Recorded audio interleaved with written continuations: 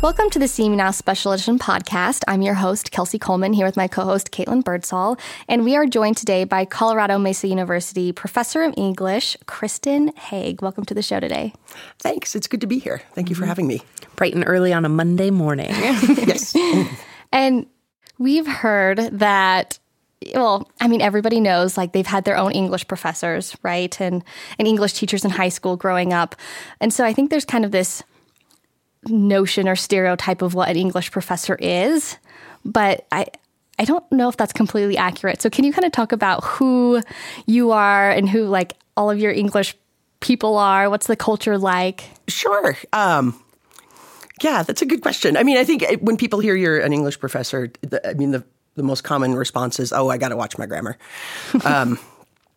And it's a joke, but it's, I think people do sort of think, well, we're stiff and we're watching your grammar and correcting your grammar silently and judge. And that's not the case at all.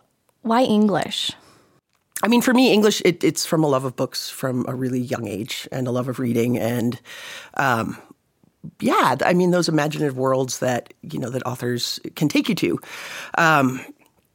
And so, I mean, in my own sort of career in education, that's what I always wanted to do, and that was my favorite through high school. But my parents were very practically minded, so they pushed me towards journalism. And I thought I'd study journalism. Well, I did. I studied journalism for about a year and a half and hated it. I'm not. I mean, this sort of thought of, and this was early, so it was pretty, straightforward journalism reporting, because I'm kind of old. But yeah, just that a career, it felt to me like harassing people. Like, that's not who I am, I want to study books. I made a switch. I tried elementary education for a little bit, secondary education for a little bit, and neither was a good fit. And so I just decided to be an English major and see where it took me. You just kept going back to books. I It did. was always books. I did. And then, when the end of my undergrad, my final year was rolling around, I wanted to keep going. So it was really sort of, either I'll get into graduate school or I won't. And if I do, I'll study English, and then I'll figure out where to go from there. I love that because I'm an avid reader. I know Kelsey's an avid reader too. And so I feel like there's always that connection with other people who are avid readers, and you get it. I can understand why you'd want to pursue that because, like you said, it just takes you into this whole different world. And, there are just so many different kinds of books and, different genres and things like that. So I believe that you do prefer 18th century literature. And so could you maybe talk about what drew you to 18th century literature? Because I feel like that's a very specific genre.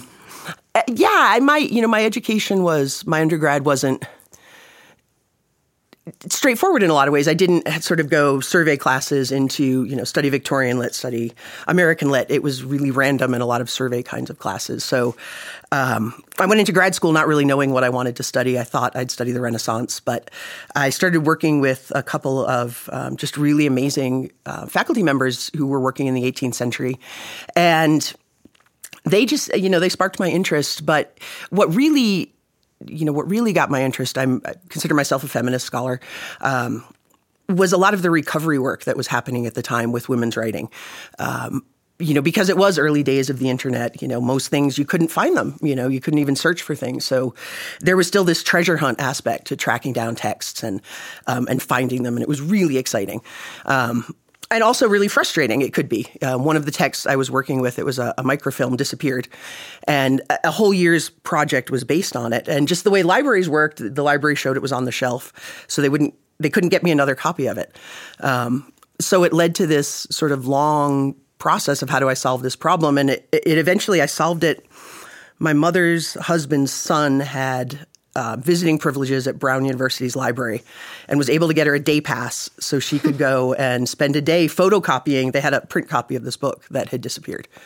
I love the scavenger hunt aspect to it. It's so fun. What year was this? Do you remember? I started grad school in about 93, and it was about 95, 96 when I really started doing the deeper, the deeper research, and being able to visit libraries and really search. And it's still exciting. I mean, there's still a lot out there to discover. I was going to say, that's just so interesting because I think we do, nowadays take for granted that I can just hop on Google and pretty much Google anything I want. Or at our library, the resources are just so vast because they have this whole digital archive that you can get to. So I love getting to hear that story of, you actually had to track down the physical copy, got your mom involved to help you out with it. And like you said, it's this treasure hunt. That's really cool. Yeah, yeah. And even, I was able 4 years ago,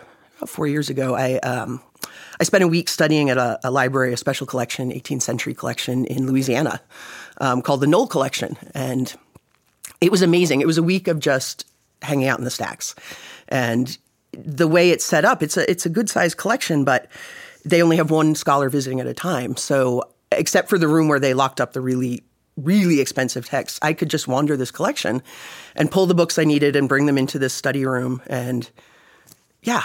Is there something magical about holding an old book? Oh my gosh. There's so much. Yeah, there really is.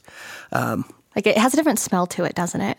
It does. It does. Yeah. I don't know what it is, but I've got a few in my office, and none of them are really valuable. So it's nice to be able to let students handle them. Mm-hmm. But yeah, there's something about an old book and the way it can fall apart. And you mentioned you're a feminist scholar. Mm-hmm. What does that mean for our listeners, and what led you that way? What that means in terms of, my scholarship and the 18th century, and I've kind of shifted into the 19th century as well. I think in part because of the time when I started, researching, it was about that recovery of voices. And we've moved kind of past the recovery, I think. And what still interests me, what's always interest me, are the ways that female novelists sort of engage with philosophical debates, intellectual debates, scientific debates in their fiction in really smart ways. These ways that themselves are very strong arguments. They're writing during the Age of Enlightenment, so they're using those Enlightenment principles to sort of both demonstrate, women's Enlightenment, capabilities, as well as some more complicated arguments about femininity, about what it means to be a woman. And I'm sure in your classroom, you guys, your students are reading 18th and 19th century literature, which is different than today's fiction books, mm-hmm. Especially when it comes to women and their role in society.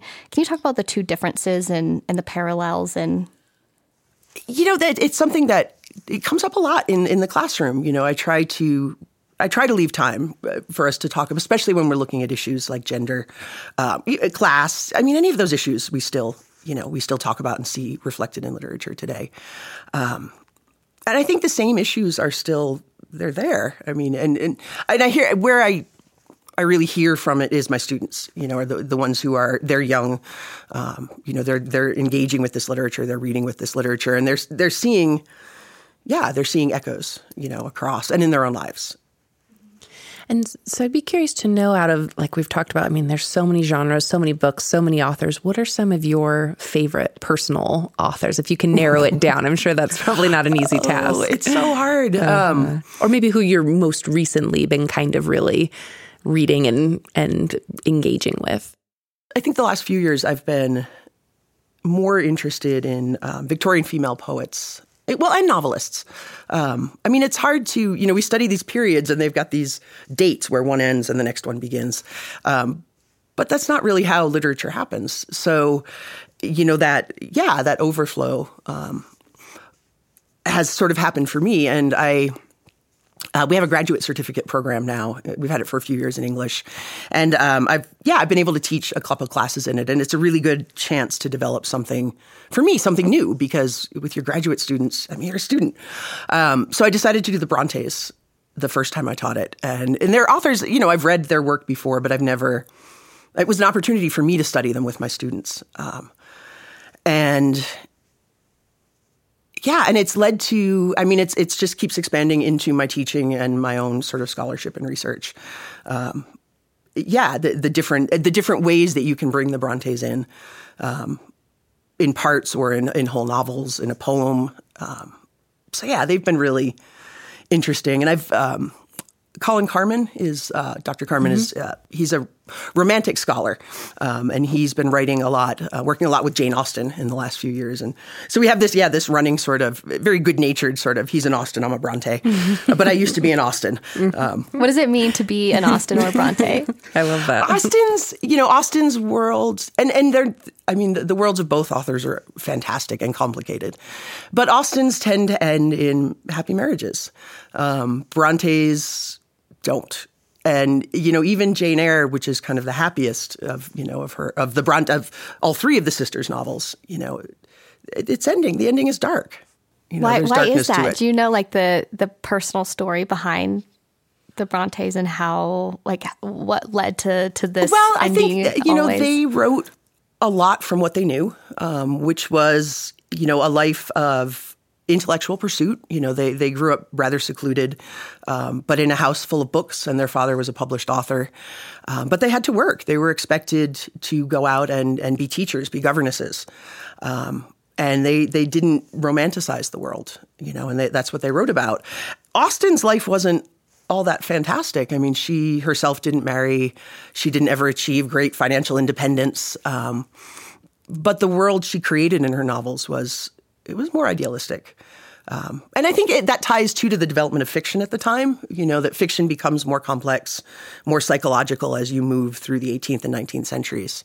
And, Austen's writing 30 years or so before the Brontes, so yeah, that accounts, I think, for quite a bit, too. Yeah, there's that difference, too. It's always interesting. So for me, I kind of switch up my reading habits. I read, new fiction. I've tried some professional development books. I throw some of those in there. Those are a little harder to get through sometimes. And then right now, I'm actually revisiting George Orwell's Animal Farm because I hadn't read it in forever. Oh, wow.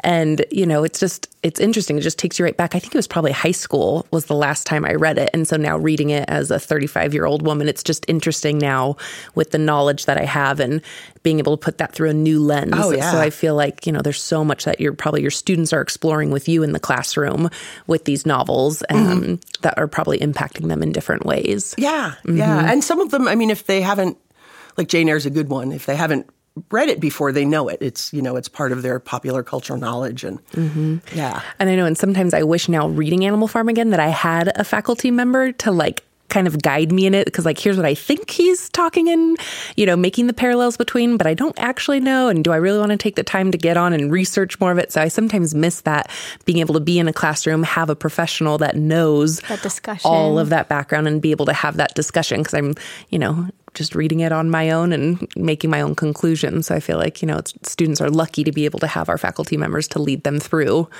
these different literature that maybe they wouldn't fully understand if they didn't have you. Right, right. But I do think, that your personal response is, it's central. It's, there's the things your teachers can tell you, but, I think if you don't have that personal reaction or connection. Well, that's kind of the beauty of reading, right? Is that we all can read the same book, but we can all get different takeaways from it. And none of them are wrong. They're just our own personal. Right. Yeah, or different takeaways at different times.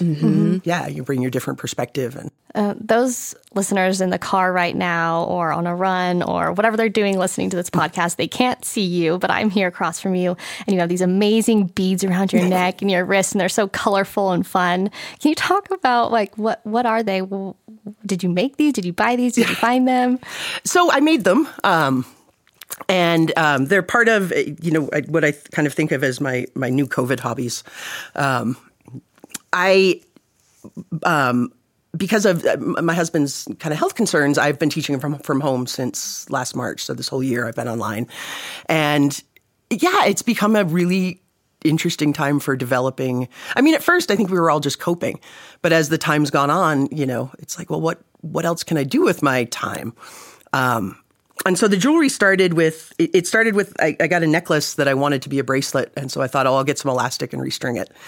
And that led to, well, now I need more beads because I have all this elastic. And a hobby was born. And where it's grown from there is sort of into, kind of looking into studying the meanings of stones and crystals and making jewelry. For myself, but more for friends and family, trying to thoughtfully put together colors and stones that I think fit with them. I was at a birthday party last night with a few different girlfriends, and So I made us 5 bracelets, and each one sort of represented a different chakra color. And we just sort of picked. They were all, you couldn't tell which one you grabbed, and you could pick, so it's fun. And that's so fun. It's one of those things that, yeah. What are some other what are you calling them? COVID hobbies? COVID hobbies. Painting rocks. Yeah. I started where we live, our yard, it's desert landscaping. So I don't know, a couple of years ago, I started, sort of just making little rock cairns in the yard. And now I'm like, they're like rock cairns, crystals. Is she an English professor or is she Stevie Nicks? I love it. But no, and then, we were spray painting some stuff this spring, getting flower pots ready. And I don't know, somebody grabbed a rock and we painted a rock. And and then it was like, well, let's look online and see what to do with the rocks. And so we got ideas and started making ladybug rocks and monster rocks and I like putting them out, that. and little notes on the back for the neighborhood kids. You take them if you want them, leave them. But I've got some literature rocks out there now. I've got a Tennyson rock that's to strive, to seek, to find, and not to yield, which is the last line of Ulysses. I've got a Dylan Thomas out there too. And then a Hunter Thompson and a Stephen King as well, just to kind of mix it up. I love that. That's amazing. That's so fun. Yeah, growing up, my dad actually always painted rocks, and I thought it was so goofy growing up. Like I'm, so embarrassed, but they actually are really beautiful, and I kept some over the years, and everything from like a wolf or a skunk or like a ladybug. So I like that there's someone else in the world who's painting rocks. Yeah, who's not alone. and I think it's, one of the upsides of being at home. I love the campus and I love my life here, but it, when you're here all the time, you're here all the time, and I think teaching from home has sort of taken the school world, and the work is kind of the same, but it feels like there's, You're learning more about yourself, which is really fun. It's fun, yeah. So I can only imagine over the last 20 years that you've been here, you've probably taught hundreds of students. And, this last year was definitely probably a first for you, as it was for many of our faculty with teaching online. But, I can only imagine the connections you've made with students throughout the years. So I was hoping maybe you could just talk a little bit about 1 or 2 stories, and whether or not you can say the student's name or we can just refer to him or her. I would just like to hear maybe some stories about your students. Yeah, there's so many, one from just this week, a student in my English 111 class. I had sort of set up my course to post photos every few days over the semester, just to add some color. And most of them were from my photo roll. And I'm from the East Coast originally. And photo came up this week of a hydrangea on Cape Cod. And a student's father was in town for his graduation, and he saw it. And I guess he got really excited. And he said, you have to email your professor and send her this Emerson poem. And so, and the student's emailing. He's like, my dad's a little weird, but he saw your picture and he wants me to tell you that he's a New England transcendentalist. And here's this Emerson poem. And he also wants me to tell you how he dragged me to Walden Pond in Massachusetts when I was a kid. And I don't remember it, but it was just fantastic. It made me so happy. So I emailed back and said, I think your dad's great, and here's a Wordsworth poem that you can share with him. And that's amazing. I love that because it's the connection. I feel like literature that it brings like that. You've never met this student's dad, but he saw one photo, knew you were an English faculty member, and then sent you this poem, and you were able to send one back, and it just facilitated this natural connection. Yeah, and their relationships. I still have relationships with students I've had years ago. I've kept in touch with. I have a current student. I think I'm going to have her again in the fall, but we haven't had a class in about a year. And we get on Zoom every few months and just spend a couple hours catching up. We've been trying to schedule. I don't know why we thought we could schedule it last week or this week, but I think we're going to try for next week. What sort of careers can or do your students go into? I think maybe that's a question some people have. They love literature, they love books, they love the English language, but they're not sure besides teaching. How do you English? Yep. Yeah. And that was, I think my parents' concern too. It's how do you translate this love into something practical? I think there's a lot of ways.